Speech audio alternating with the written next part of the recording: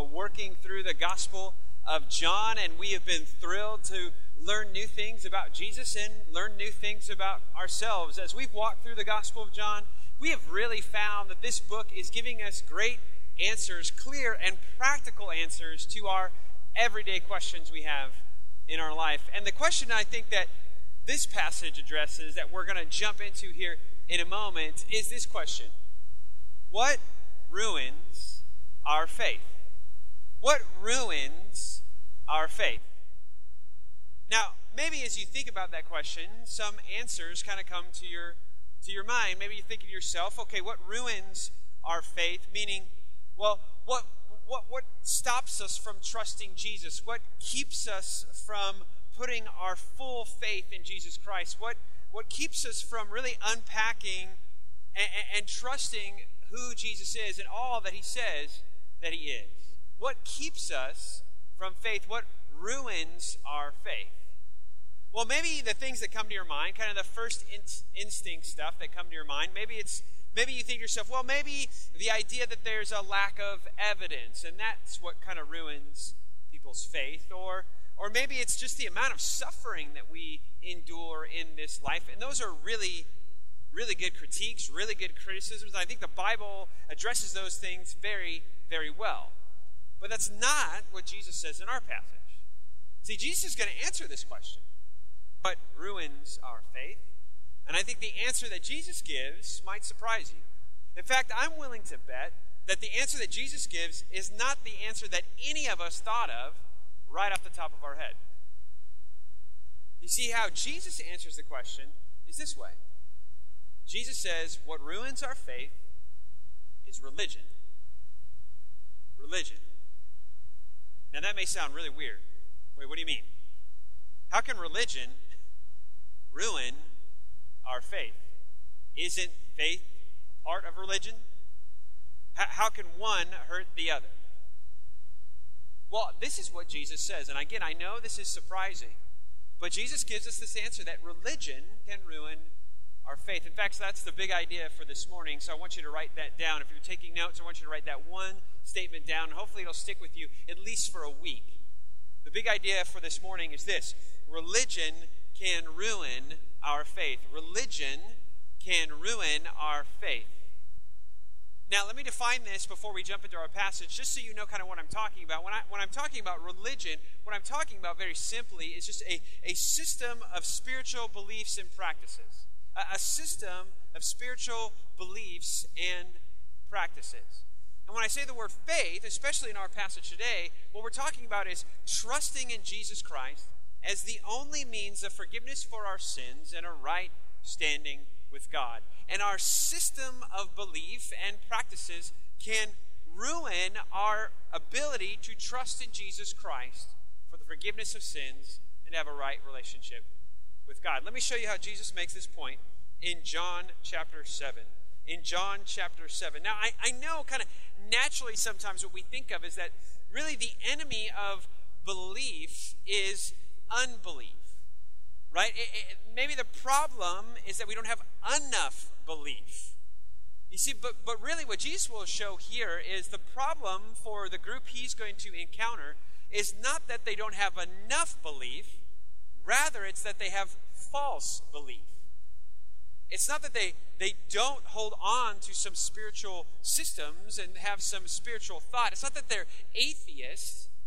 Rather, it's that they just have a set of false beliefs, a religious system that is ruining their opportunity to have faith in Jesus Christ.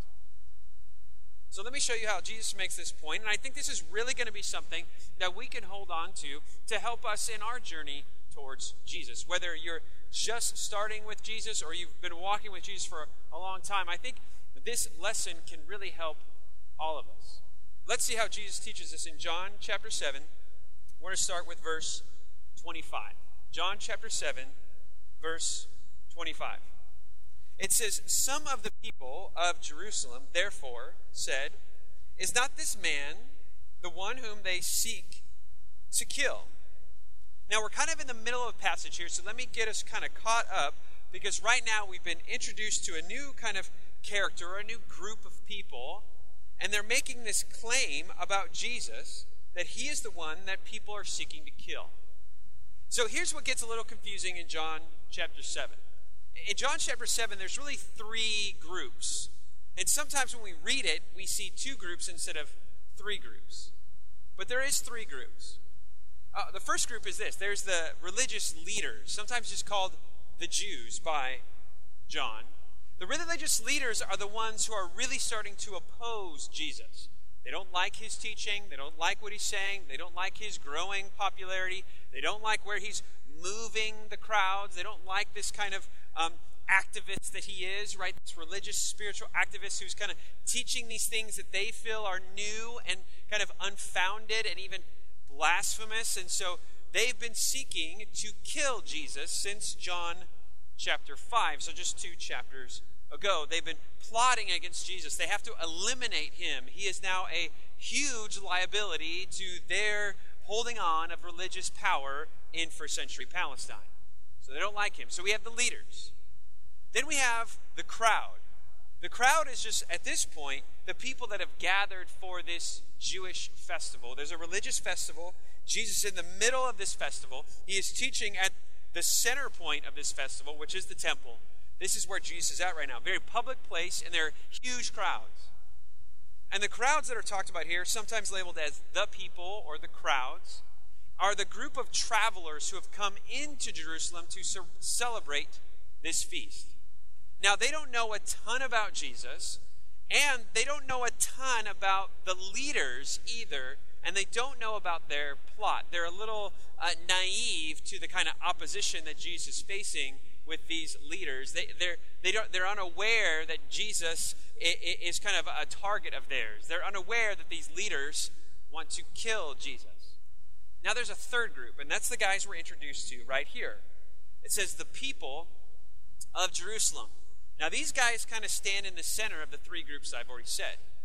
There's the leaders, and then there's the crowd, the travelers who've come in to celebrate this feast. But then there's a group of people, a crowd if you will, but these people are different than just the crowd. They're the people of Jerusalem, meaning they live in Jerusalem. They're associated with Jerusalem. And they're not like the crowd because they're pretty close to the Jewish leaders. They know of their plan. They know of their plot. They're not a part of it, but they're not naive like the other group. Look at what they say. It says, some of the people of Jerusalem, therefore, said, is not this man whom they seek to kill? Verse 26, and here he is, speaking openly, and they say nothing to him. You see what they're saying? They're kind of perplexed here. They're confused. Wait a second.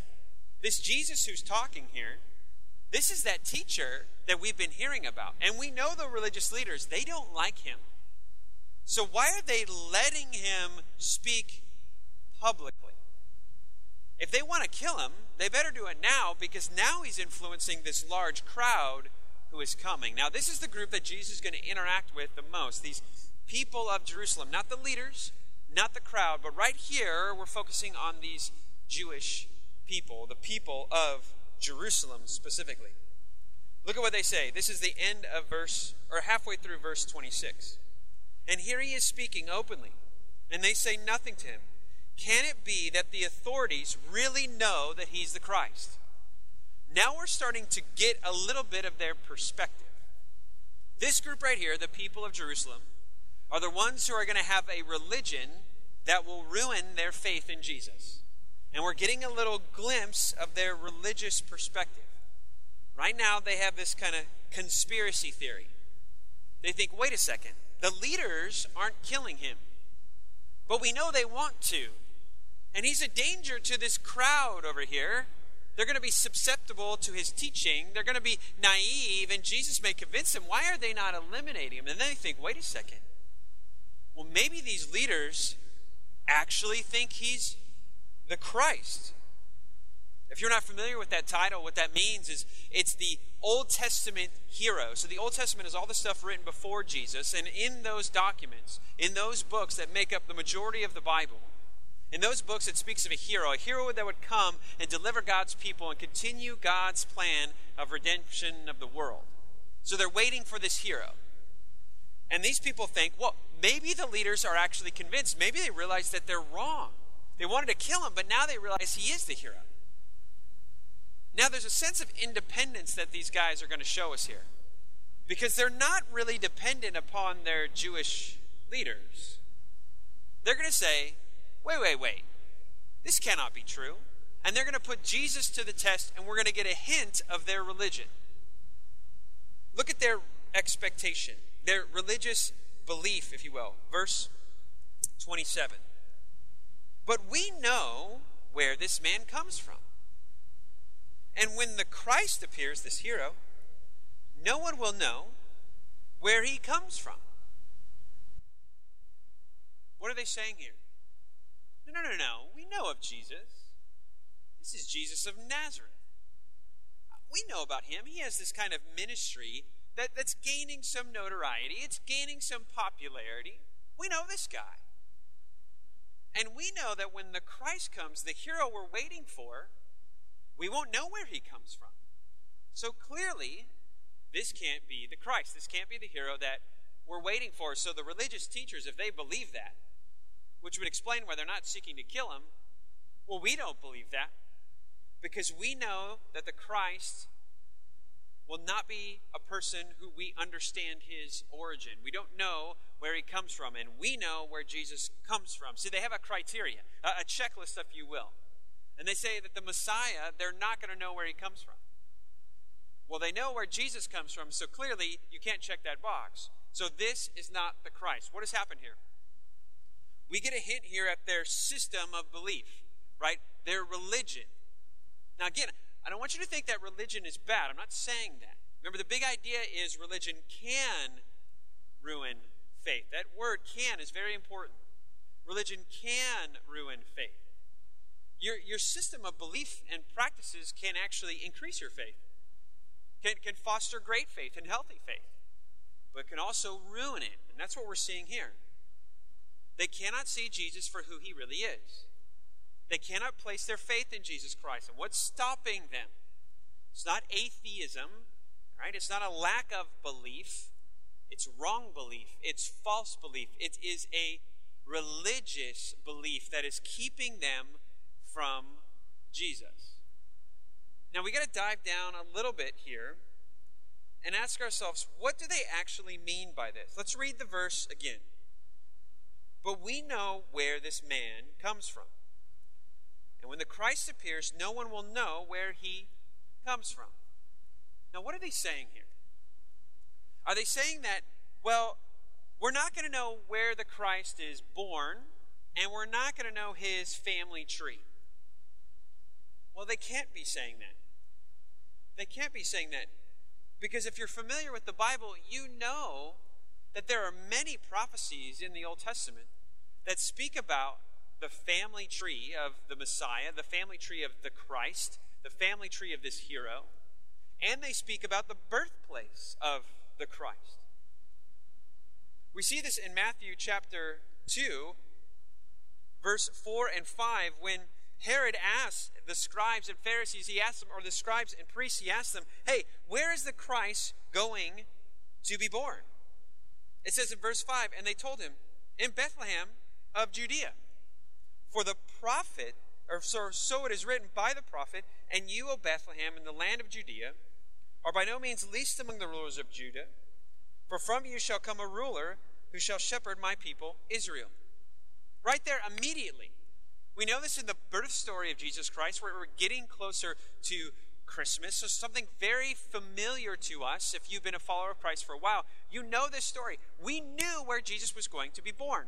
They knew where the Messiah would come. They knew it would be in Bethlehem. So how on earth can these guys say, no, we won't know where the Christ is from, when clearly the prophecies that they hold to tells them exactly where Jesus is going to be born?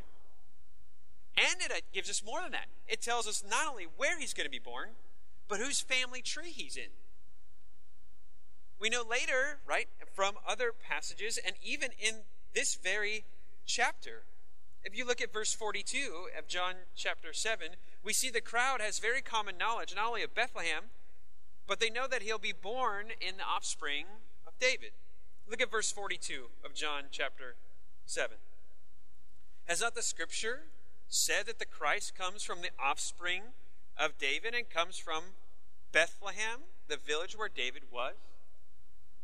So how is it that they can maintain this belief that they won't know where the Christ comes from when their scriptures that they hold to tells them the birthplace and tells them the family tree? What are they talking about? Well, we actually know what they're saying is not about family trees and not about birthplaces, right? It's not about the street address of Jesus, right? The hospital that he was born in, right? What they put as the location on the birth certificate. It's not about that. See, there was this common kind of belief in the first century world, or close to that time, that the Messiah would be hidden. It wouldn't be that they wouldn't know his birthplace or that they wouldn't know his family tree, but that he would be hidden. And what's meant by that is this. It was like when Jesus comes, when the hero comes, or when the Christ comes, it's going to be demonstrative. It's going to be big. I mean, it's going to be like a parade. It's just going to be outlandish, if you will. It's going to be this great revelation. It's going to be this spectacle of spiritual power. It's just going to be grand. It's not going to be a slow and subtle kind of process. It's not going to be like a slow campaign cycle or something. No, it's going to be sudden. It's going to be right away.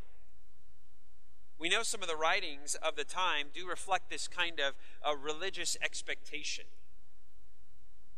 But it's not really found in the Old Testament. This idea of a hidden Messiah and then a sudden reveal. Right? This demonstrative kind of declaration of this hero. We know later, Justin Martyr, one of the church fathers, one of the early leaders of the Christian church, he writes to a Jewish opponent, and he's trying to convince him about Jesus. And the Jewish kind of opponent says, yeah, this is why Jesus can't be the Messiah, because the Messiah was supposed to be hidden. In fact, so hidden, the Messiah himself didn't know he was the Messiah. The Messiah would just grow up, and then all of a sudden a prophet figure would come, would anoint him, and then the Messiah all of a sudden would realize, hey, I'm the hero. I'm the Christ. And then he would display his power, and then everybody else would come to kind of that epiphany moment. That's the expectation right here that these people of Jerusalem are reflecting. They're saying, Jesus, this can't be the hero here. You can't be the Messiah, Jesus, because you've been slowly kind of gaining notoriety. And we know you're from Nazareth, and we know of your itinerant ministry, so you're not surprising. You're not shocking. You haven't been hidden, then all of a sudden revealed. No, your popularity has taken time to grow. So clearly, you can't be the Messiah. Now what's going on here? Is it that they're just have kind of a misinformation here? Because this belief of a kind of a sudden reveal of the Messiah is nowhere found in the Old Testament. We do find it in kind of folk religion or kind of religious kind of speculation of the time, but we don't find it in the Old Testament documents. So they believe in this, but is it just a problem of misinformation? Like, maybe they're just listening to the wrong teachers, right? Maybe they got caught up in the fake news about the Messiah and they forgot to fact check it with the Old Testament, so they just got lost here. Now, from our perspective, I think it's fair to kind of give them that nice assumption, to give them the benefit of the doubt. Like, we can't judge their heart. We don't know their motives. Maybe they're just mistaken. But see, Jesus can see deeper than we can. And here's what Jesus sees. He sees that they're holding on to this system of belief. That their religion is ruining their vision of him. They can't see him. They can't come to him. They can't have faith in him. But Jesus is going to unpack for them how there's something deeper than just misinformation. Listening to the wrong teacher. Following the fake news of the day. Jesus is going to show them that their religious pursuit is actually hollow. It is empty. In fact, their religion shows that they do not have a relationship with God. Their religion has ruined their faith. Look at how Jesus diagnoses something much deeper than just misinformation. Their religion has ruined their faith. It's ruined their relationship with God. Look at verse 28. It says, Jesus proclaimed. Now, this word right here is actually a very, very strong word. We could fairly translate it, and we do in other parts of John's gospel.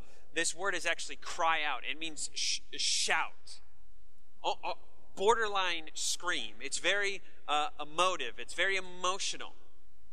Jesus has responded to their kind of position, and he is making a very strong announcement. He is basically saying, no more discussion, no more dialogue. It's time for you to listen. That's how strong Jesus is being here.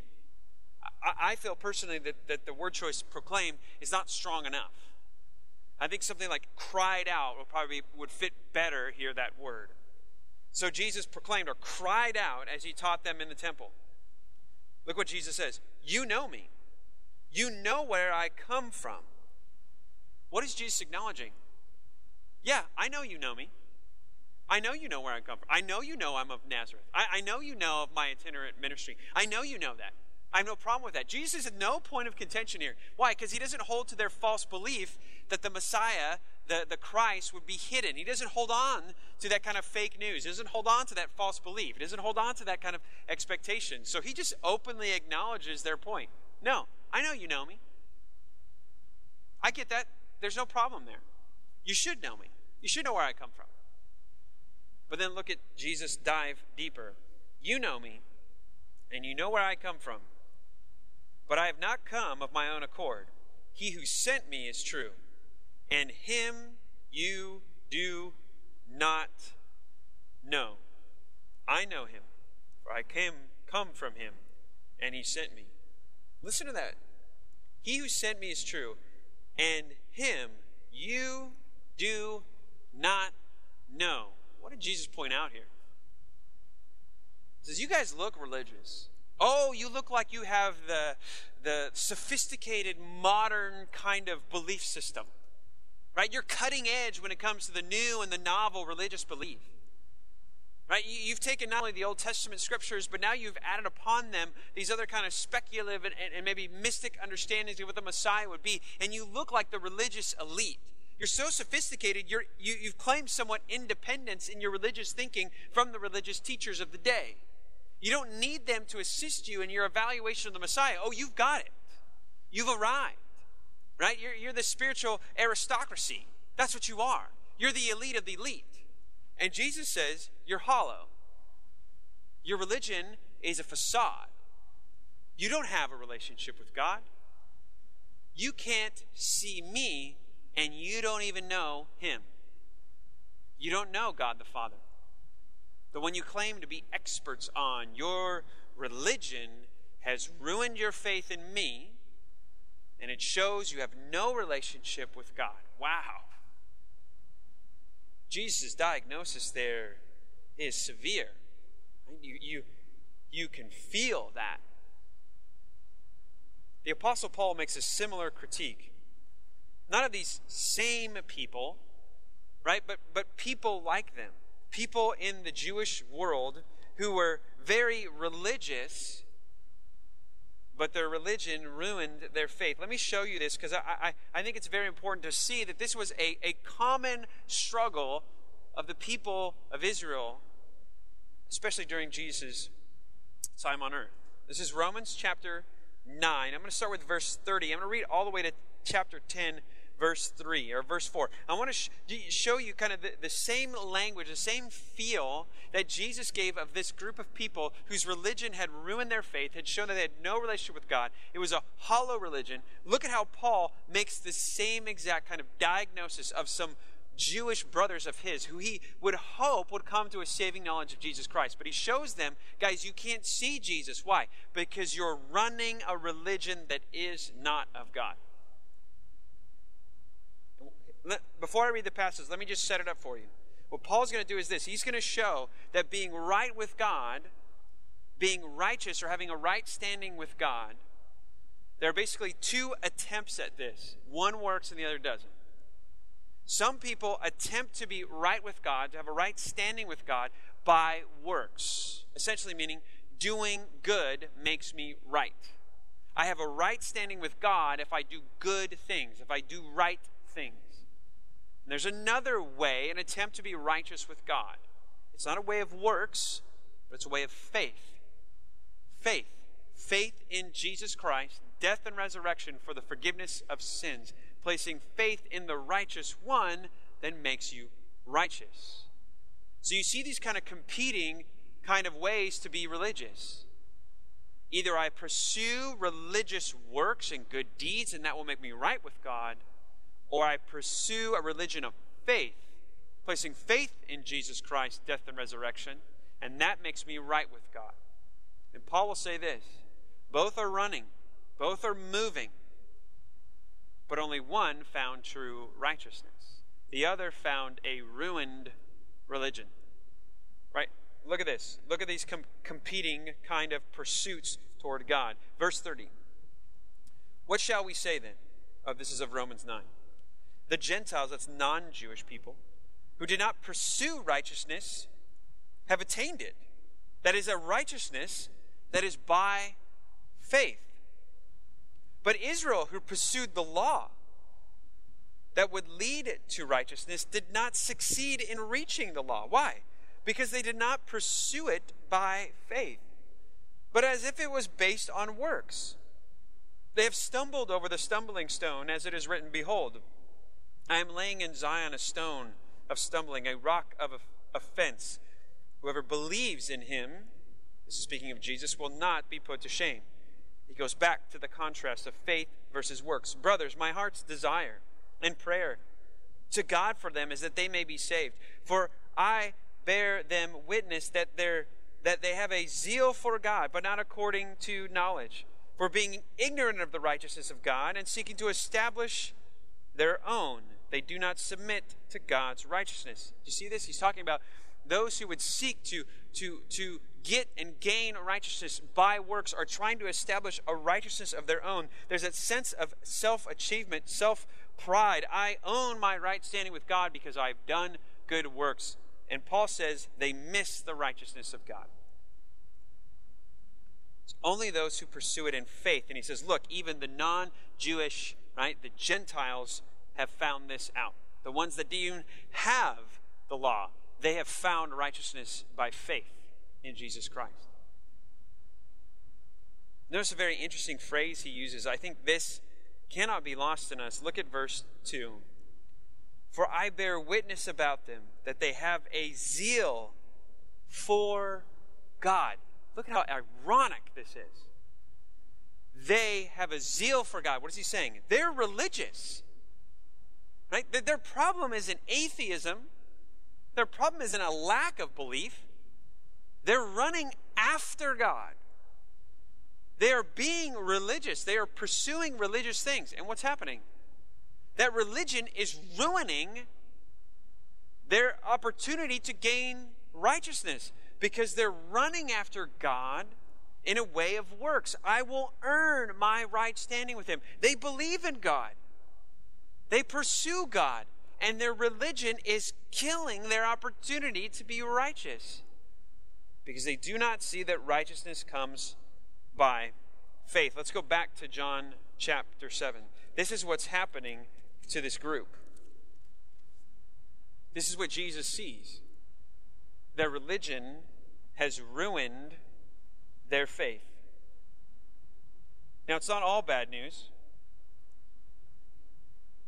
There's some in this, or earshot of Jesus here, some that make up of the crowd, that third group I told you about, the people, they're going to respond positively to Jesus. Look at the reaction. One gets a little worse and the other gets a little better. Verse 30.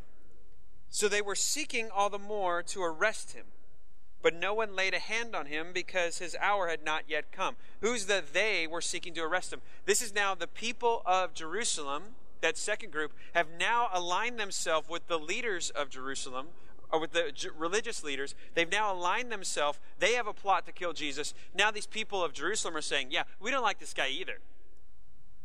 So let's align ourselves and let's work together to get rid of this guy.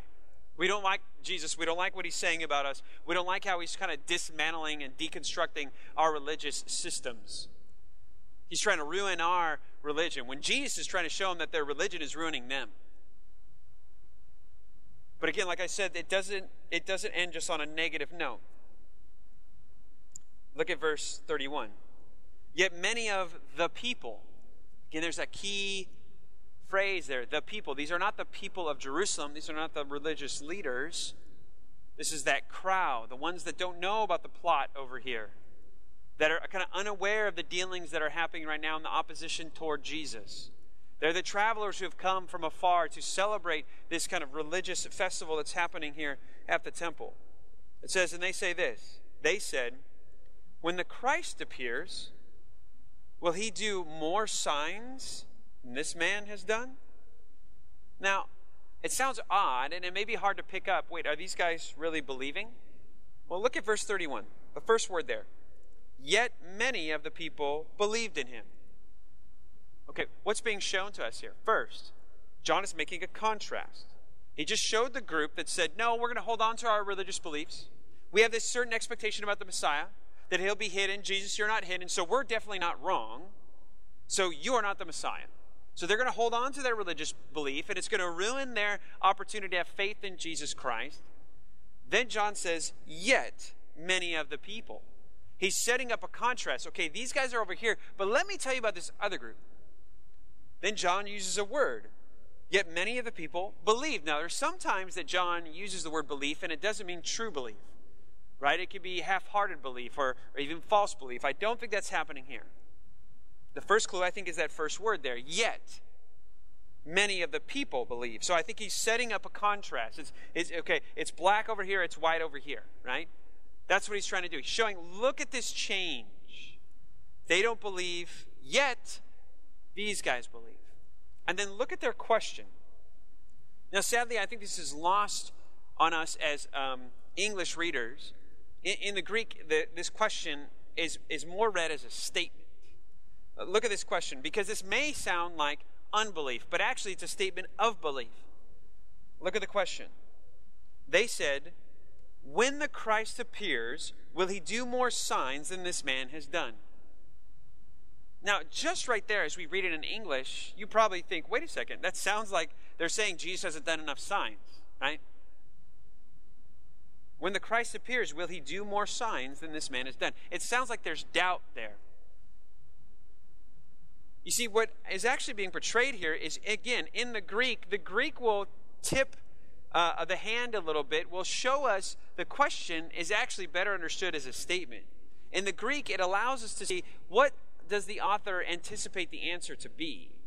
So in Greek, you can do this. You can actually show by using a certain word or a certain particle or a certain piece of grammar, you can use a certain piece to show that the question anticipates a negative or anticipates a positive. So in here, the question anticipates a negative. We could read it as, when the Christ appears, will he do more signs than this man has done? No. You can also read it as a statement. When the Christ appears, he will not do more signs than this man has done. What they're saying is, wait a second, Jesus has done enough. Because it's not like the Christ is going to do more than this man has done. No, he will not do more than this man has done. He has done enough. We find enough evidence in the miraculous work he's already done to believe in him. So they believe. Right? They're willing to kind of let go of this common religious expectation, this common religious belief. They're saying, I'm sorry. These people of Jerusalem, we can't share your belief. We're willing to let that go. We're willing to let go of that belief because Jesus clearly has shown the evidence that he is everything he said he is. And so we're going to trust in him and we're going to let go of that belief. Religion can ruin our faith. Our systems of beliefs and practices can really ruin our faith. Again, I think it's very common for us to think that the true enemy of belief is unbelief. right? Or no amount of belief. Atheism, if you will. And there's a sense in which that is true. But it's also true that a great enemy, and what Jesus sees here as a great enemy, what Paul saw as a great enemy, is that an enemy of belief is actually false belief. An enemy of true and pure religion is false religion. Not non-religion or unreligion, right? Or a religion. But false religion. Let me give you something just kind of very, very practical. Because I think as a follower of Jesus Christ, I think there are many times that our religious systems, our set of spiritual beliefs and practices can really weaken our faith in Jesus Christ. Let me give you a very practical example of this. I see this principle most vividly in dealing with counseling. I remember a young man coming to my house, crying and just in deep agony. He was broken over some mistakes that he had made. He felt he had disappointed his parents, he had disappointed his friends, he had disappointed himself, he had disappointed God. He was deeply convicted that he just made a mess because of some bad choices. And he came to my house crying and weeping and confessing and just kind of sharing his brokenness over what he had done. So he confessed kind of his sin, his wrongdoing, and we, prayed to God and asked for forgiveness. But the night kind of went on, and he could not release himself from his shame. He kept saying these just kind of awful things about himself, and he kept kind of obsessing over the mess that he had made and what it meant for his future. And at one point, it just felt like it was really starting to move to a very unhealthy point. And so we read two passages of Scripture together. The first passage was in 2 Corinthians chapter 7, verse 10. We read this together. For godly grief produces a repentance that leads to salvation without regret, whereas worldly grief produces death. So I told him, you have grieved over your sin, and this has produced repentance. You've turned from it.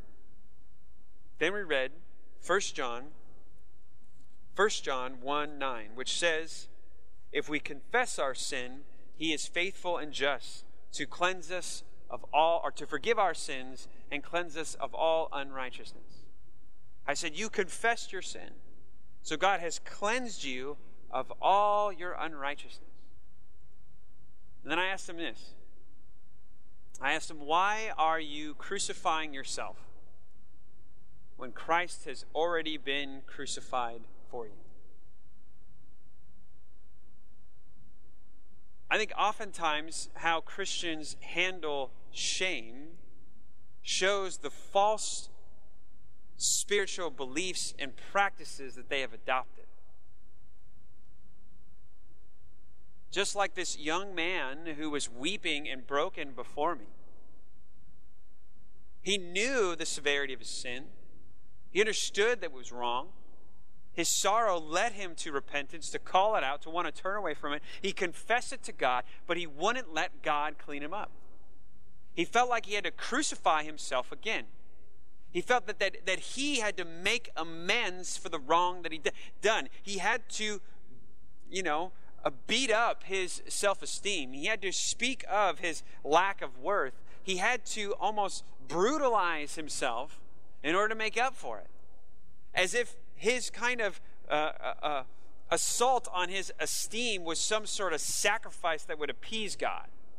Like the more evil he kind of spoke that he had done, the more worthless he kind of paraded himself to be, that God would be pleased and finally forgive him.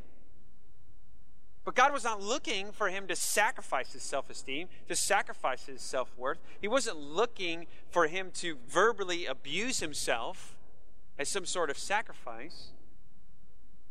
God the Father already looked at the sacrifice of Jesus Christ, his Son, which was much more satisfying. So there was no need to wear shame. Why? Because the cross of Jesus Christ had already done its work. Either his sins were forgiven and cleansed or they weren't. There's nothing this young man could have done to make himself more forgiven. There's nothing he could have done to show God that his spiritual posture of humility was a sacrifice that would please God and win him some reward of granting him more merits of forgiveness. No, Christ had won all the forgiveness he could ever need. He just had to acknowledge that, confess it, and let the work of Christ do its work. He didn't need to crucify himself. Why? Because Christ had already been crucified for him. He didn't need to pay for his sin in agony because Christ paid for his sin with the agony he experienced on the cross. This young man didn't need to shoulder the wrath of God. Christ had shouldered the wrath of God already for him. See, I think our religious systems and our religious beliefs and practices, again, can be couched in religious language that feels biblical, right? But internally is not a biblical idea. So I want to encourage you, if you are a Christian, if you're a follower of Jesus Christ, I want to encourage you to pray a prayer and ask God to point out if you are holding on to any shame. Shame you just can't let go of for some reason. Maybe it's a false sense of humility.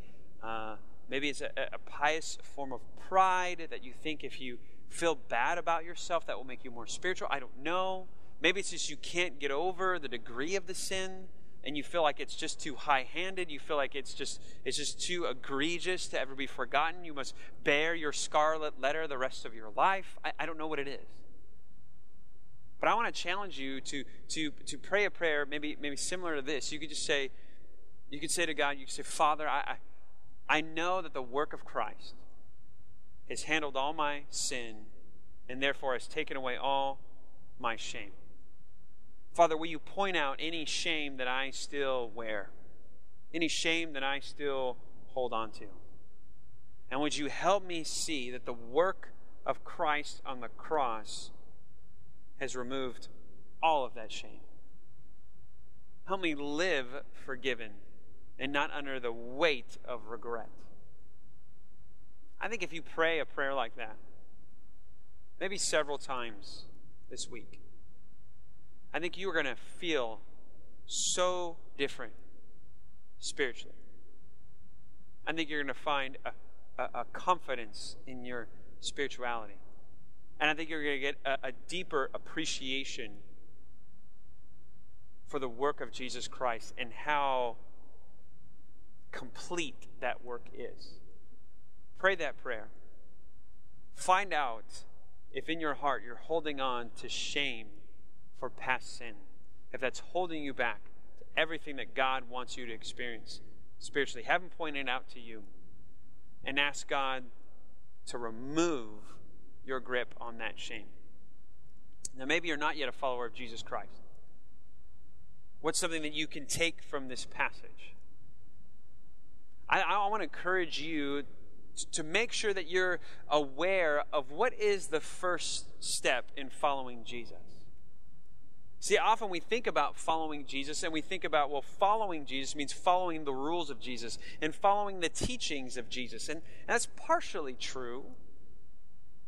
But we don't want to think the first step in following Jesus is just doing a bunch of work, a bunch of good deeds, a bunch of religious practices.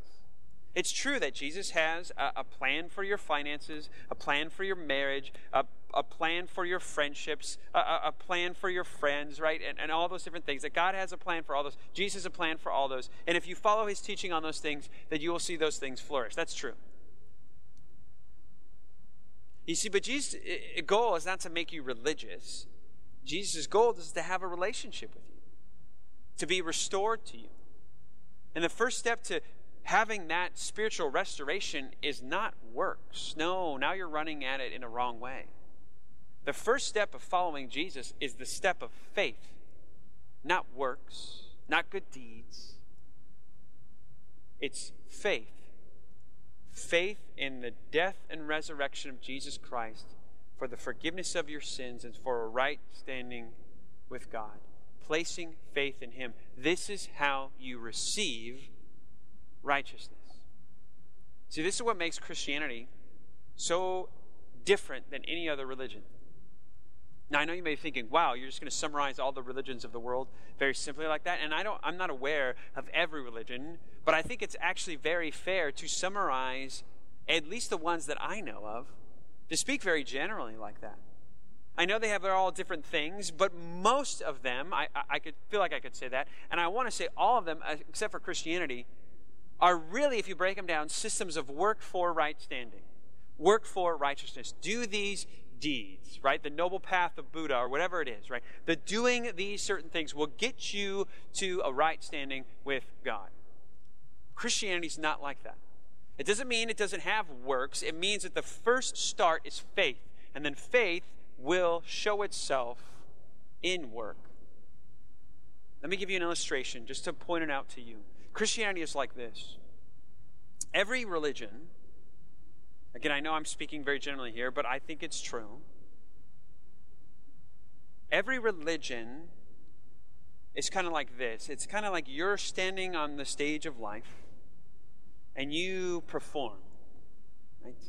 You perform maybe a dance, if you will, or something like that. You perform, you play the violin, right? You do some sort of performance, and at the end of the performance, after you're done, then God stands up and applauds. Says, good job, you're right. You have a right standing with me. You performed well, therefore you receive an applause. That's not Christianity. Now, Christianity has a performance. There are deeds that Christians do. This is why if you're not yet familiar with the full kind of teaching of the Scriptures, when you look at your friend's Christianity, what do you see? Well, you see his performance of it, right? You see his kind of religious beliefs and practices. You see him pray, read his Bible. You see her go to church and go to small group. You see all these things, right? So there is a performance that's being happened. See, the difference is, when does the applause happen? I think in every other religion, the applause happens at the end. Not in Christianity. See, before you ever get on the stage, as you're eager to show off, as you peek kind of to the curtain and you look out to see who's watching, before you ever get on that stage and ever start whatever your performance is, whether it's musical, it's or dance, or whatever it is, right? God stands up before you ever get on the stage and He applauds. What is He saying? You're right. The moment you place faith in Jesus Christ and His death and resurrection is the only means of forgiveness, God calls you righteous. He says, you belong, you are my son, you are my daughter. You have a right standing with me. And then He sits down and says, now perform. Now do what you are going to do. He doesn't wait to the end to be appeased. He sees your faith in Jesus Christ as what He finds appeasing, what He gives approval to. It's your faith in Christ, and then He applauds. And then you perform. You're not working for the grade. The grade's already been given. You're not working for approval. Approval is already being forgiven. You're not waiting for a pronouncement. The pronouncement has already been given. You're not waiting for the declaration, for the gavel to hit, for the evidence to be presented, and for the judge to say, not guilty. No, that's already happened. That's already happened. That's already done. You are approved. You belong. You are accepted. You are called right with God upon faith. And then you start to see the work performed. Remember what your first step in Christianity is. Your first step toward Jesus is one of faith. And if you've never placed your faith in Jesus Christ, I'm going to pray a prayer right now, in a moment. And my hope for you is you would take that first step towards Jesus. Not the step that says, I'm going to do a bunch of work, but it's a step that says, I'm going to trust in the work of Jesus Christ for the forgiveness of my sin, and for a right standing with God. Let's pray. Father, we love you and we thank you for who you are to us in Jesus Christ. Well, Father, we pray that you'd keep us from false beliefs and practices that can weaken our faith. Father, that you'd give us not a false religion, an unhealthy system of things that would weaken our faith in you. Father, make us strong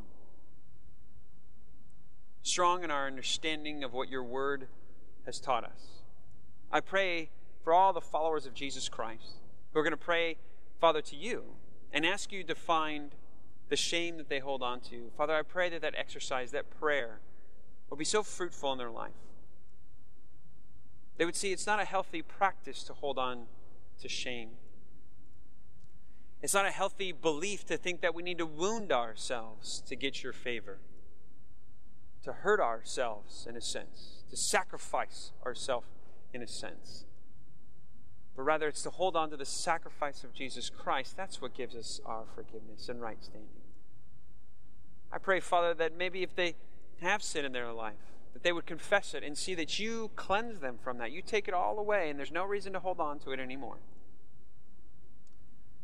Father, for those that don't yet know you, who wouldn't call themselves followers of Jesus Christ, and I pray if you're listening and that's you and you want to step toward Jesus today,